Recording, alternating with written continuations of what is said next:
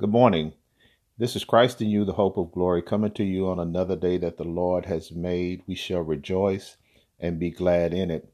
We thank God for another opportunity to come before you. And as we are sheltering in place and recording from home, we know that God is able. In the fullness of time, He has heard our cry. He's drawing souls to Him through this pandemic. But our prayers and our cries continue to go out. Our hearts and our minds are with the ones who have lost lives. And we know that God and our trust is in Him, that come what may, no matter what the devil throws at us, we are well aware that God is able and He is a just God. He shall hear our cry and answer our plea. Our lesson today is coming to you from Isaiah, the 42nd chapter, verse 1 through 9, God's just servant. And by the end of this lesson, we will explore the concept of Messiah. We will sense the wonder of the role of Jesus as a servant, and we will learn to imitate the things that Jesus did, the example that Jesus left for us as being a righteous servant. Excuse me. Behold, the golden text reads, Behold my servant, whom I uphold, mine elect, in whom my soul delighteth. I have put my spirit upon him. He shall bring forth judgment to the Gentiles. Isaiah 42:1, the King James Version. Amen. Looking at this lesson, slight background of the lesson, Isaiah 41 opens with the nations being challenged by God, who reminded them of his greatness. Isaiah was one of the major prophets. His prophecy in the book of Isaiah is one that is almost akin to the Gospels of the Old Testament, prophesying of the coming of the Messiah and encouraging and giving the children of Israel hope through the prophetic word that Isaiah brought. The name Isaiah means bearing the name Yahweh is salvation. Isaiah was one of the greatest prophets of his time. He had a vision of God and was called by God to do God's work, bringing his nation to repentance in order to save it from a whirlwind of destruction. Isaiah came to the people with messages of judgment tempered with hope. He ministered for 60 years or more and prophesied during the reign of the 5 kings of Judah, Uzziah, Jotham, Ahaz, Hezekiah, and Manasseh. He pleaded with the people to turn from their wicked ways back to a loving God who would forgive and restore them. Isaiah saw the deliverance of Jerusalem from her enemies, the Assyrians. And through his prayers and by his intervention of God, Jerusalem was spared from the Assyrian destruction. Many of the promises of God came through Isaiah have been fulfilled in Jesus Christ. And in this lesson, we're focusing on God's chosen, his elect, focusing on the servant who would serve God, empowered by the Holy Spirit to be a righteous and a just servant, one who would not have to speak loudly, but one who, by his actions would speak to the people. And a lot of times when we have leadership or those who call themselves servants, it's out of self-promotion. It's out of a sense of pride sometimes and oftentimes gets in the way and causes those servants or leaders to become a little pompous and built up. We wrestle with this flesh. We have this flesh with us, but we thank God for the empowering of the Holy Spirit that empowers us, that arrests us and causes us to live righteous lives. And if it had not been for the power of the Holy Spirit residing upon us, we could do nothing. But we thank God for the Holy Spirit. Let's look at the lesson. In Isaiah 42:1, Behold my servant, whom I uphold, mine elect in whom my soul delighteth. I have put my spirit upon him. He shall bring forth judgment to the Gentiles. And this is God speaking. He said, behold my servant, whom I will uphold or support. God is introducing us to his servant, one that will not be bought off, one that will not be swayed, one that will come and actually do the work of the Lord, the work of God, introducing himself. God is introducing his son, Jesus. He said, behold, and I will uphold or support mine elect in whom my soul delighteth. God is well pleased in this servant that he's talking about. I have put my spirit upon him is a picture of when Jesus was baptized by John the Baptist, and the Spirit of God came down as a dove and lit upon Jesus. And you heard the voice of God saying, this is my son in whom I am well pleased. And God is letting us know that he is going to be in full support of his son, that which he came to do, and that was to serve. Jesus had made his point to his disciples when he said, I did not come to be served, but I came to serve. In verse 2, he says, he shall not cry nor lift up, nor cause his voice to be heard in the streets, saying that he won't have to be boisterous or cry out, but by his actions, by his way he carries himself, will speak volumes to who he is, and he will serve the people in love. There will be no bias or toward anyone, but he would serve the people and demonstrate himself in love. 3 says, a bruised reed shall he not break, nor a smoking flax shall he not quench. He shall bring forth judgment in truth.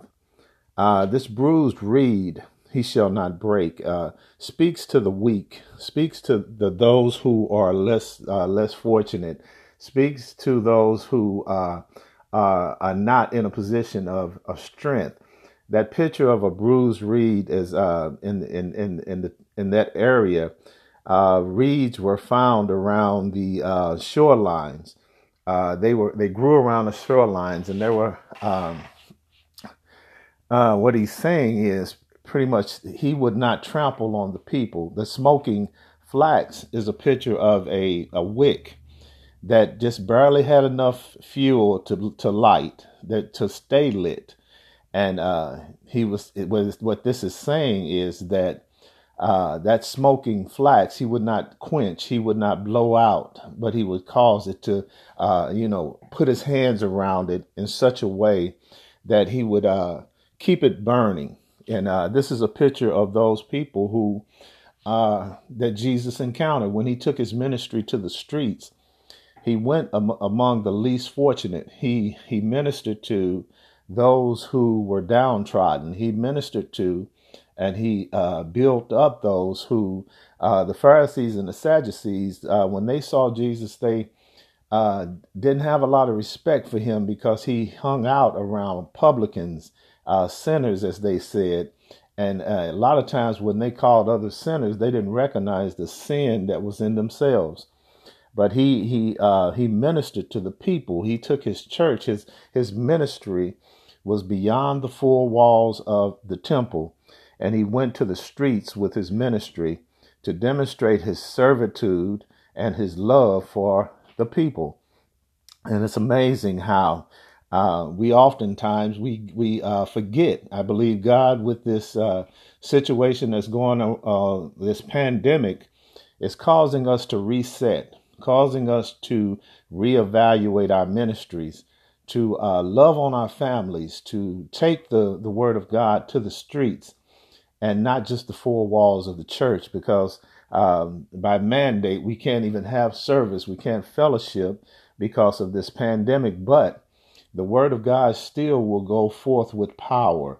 The word of God still will go forth, and you can't stop my faith.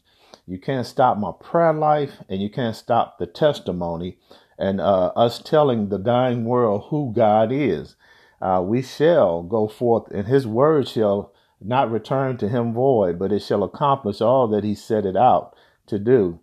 The fourth verse says, he shall not fail nor be discouraged till he have set judgment in the earth, and the isles shall wait for his law. He shall not be discouraged. He is going to be diligent in that which he's going to do. And he will not till his judgment has reached the four corners of the world, even the isles. This is a picture of his word being spread and going forth. He will not quit until his judgment is set in the earth. And it's a righteous judgment. It's a fair, equitable judgment. It's a judgment that speaks truth to power, and that causes men to do one or two things. They're either going to come running saying, what must I do to be saved? Or they're going to flee from the word of God because of their own unrighteousness. But this judgment shall be fair. It shall be equitable, and it is going to go forth with power. That's the kind of judge that we're looking for, someone that would hear our case and would weigh the balances and not be swayed by popular opinion, but that will judge rightly. And that's the kind of judge and servant that we're looking for. 5 says, thus say God, the Lord, he that created the heavens and stretched them out, he that spreadeth forth the earth, and that which cometh out of it, he that giveth breath unto the people appointed, and the spirit to them that walk therein. This is God speaking of himself, saying, I have decreed it, I declare it, and it shall be.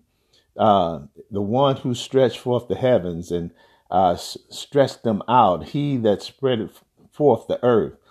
And this servant that God is speaking of is the word of God. We know in John, in the book of John, it talks that he was with God, he was God, and everything that was ever created was created by him. Speaking of this servant, and God is speaking of his son, he that spoke, and it was, he that stepped out ex nihilo, he stepped out on nothing and spoke a word and created. He stepped out on the void and spoke a word, and things came to be. 6 says, I, the Lord, have called thee in righteousness, and will hold thy hand. I will keep thee and give thee for a covenant of the people, for a light to the Gentiles. The Gentile word keeps popping up in this lesson, and it speaks of those that were not of the Jewish lineage. The Gentiles was everyone else, and that word Gentiles was used as a derogatory term, speaking of those, relating to those that wasn't of the Jewish nation.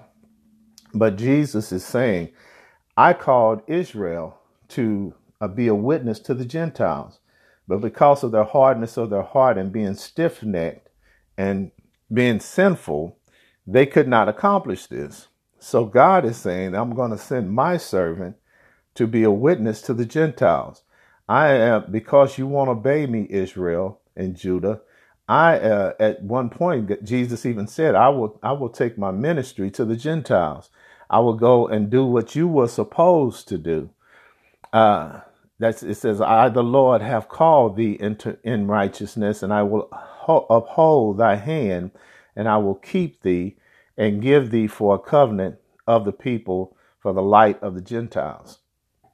The Lord and God is saying of his servant, again, I have called you into righteousness. That word righteousness means right standing, moralistic standing, right character, the character of God.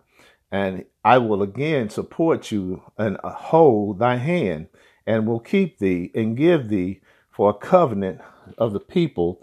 That word covenant means a contract or promise, that contract between God and the people that shall not be broken, for a light unto the Gentiles. 7 says, to open the blind eyes and to bring out the prisoners from the prison, and them that sit in darkness out of the prison house. Those not necessarily physically blind, but blind mentally. You can be blind and you can think that it's a saying that says the road to hell is paved with good intentions.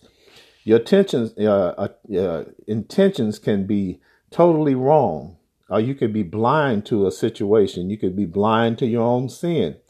You could be blind of the righteousness of God, and Jesus has come to open the eyes. And speaking of those who try to follow the law, Jesus was saying, you need a savior, and I'm going to open your eyes to the fact. I'm going to bring out the prisoners, those who have been imprisoned in their mind, and I will set them and them that sat in darkness out of the prison house. He said, I have come to a world full of darkness, but I have come to be that light that shineth upon a hill, to direct men to come out of the prison house of their mind. 8 says, I am the Lord, that is my name, and my glory will I not give to another, neither my praise to graven images. I am the Lord. I am that messianic one, that one that he was the Messiah, that was one that was looked to from the Old Testament, from the Pentateuch and the Decalogue, all the way to the Gospels. He was the one that Israel was searching for, and he's declaring that I am the Lord, and another I will not give my glory. I will not affix my glory to a graven image or an idol, something that somebody can worship. But I am the Lord. I shall put my word on the tables or the tablets of your heart, is what God is saying. I will be that Messiah that you look forward to, the one that you have been looking for. I am he. This is the prophecy that was prophesied of Isaiah in the Old Testament. 9 says, Behold, the former things are come to pass, and the new things I declare. Before they spring forth, I tell you of them. It is a picture of a gardener planting seeds in the ground. You don't see the evidence of the fruit tree or the flowers until the fullness of time, when the tree or the flower shall spring up, and then you shall see it. But what he's saying is, I have prophesied this, and I've spoken of the former things.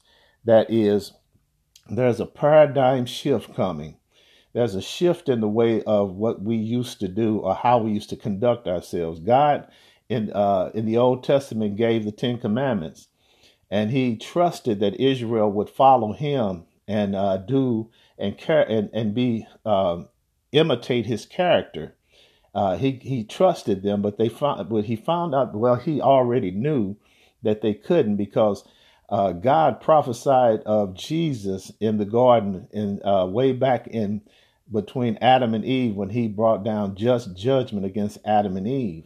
He spoke of his son Jesus. He said, the one, you shall bruise his heel, but he shall crush your head.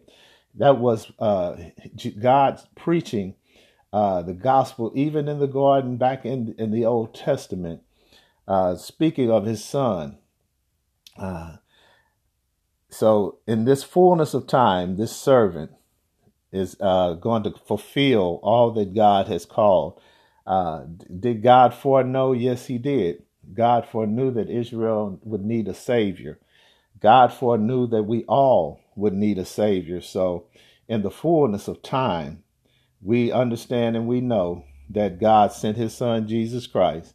And as we celebrate this Passion Week, going into Resurrection Sunday, we thank God for his son, Jesus Christ, who hung, bled, and died on the cross at Calvary, that we may have a right to the tree of life. We give his name praise, honor, and glory, for Jesus is worthy to be praised. This is Christ in you, the hope of glory. We pray that something was said today that will uplift you, encourage you, and motivate you to continue to walk by faith and not by sight. Christ in you, the hope of glory. You be blessed.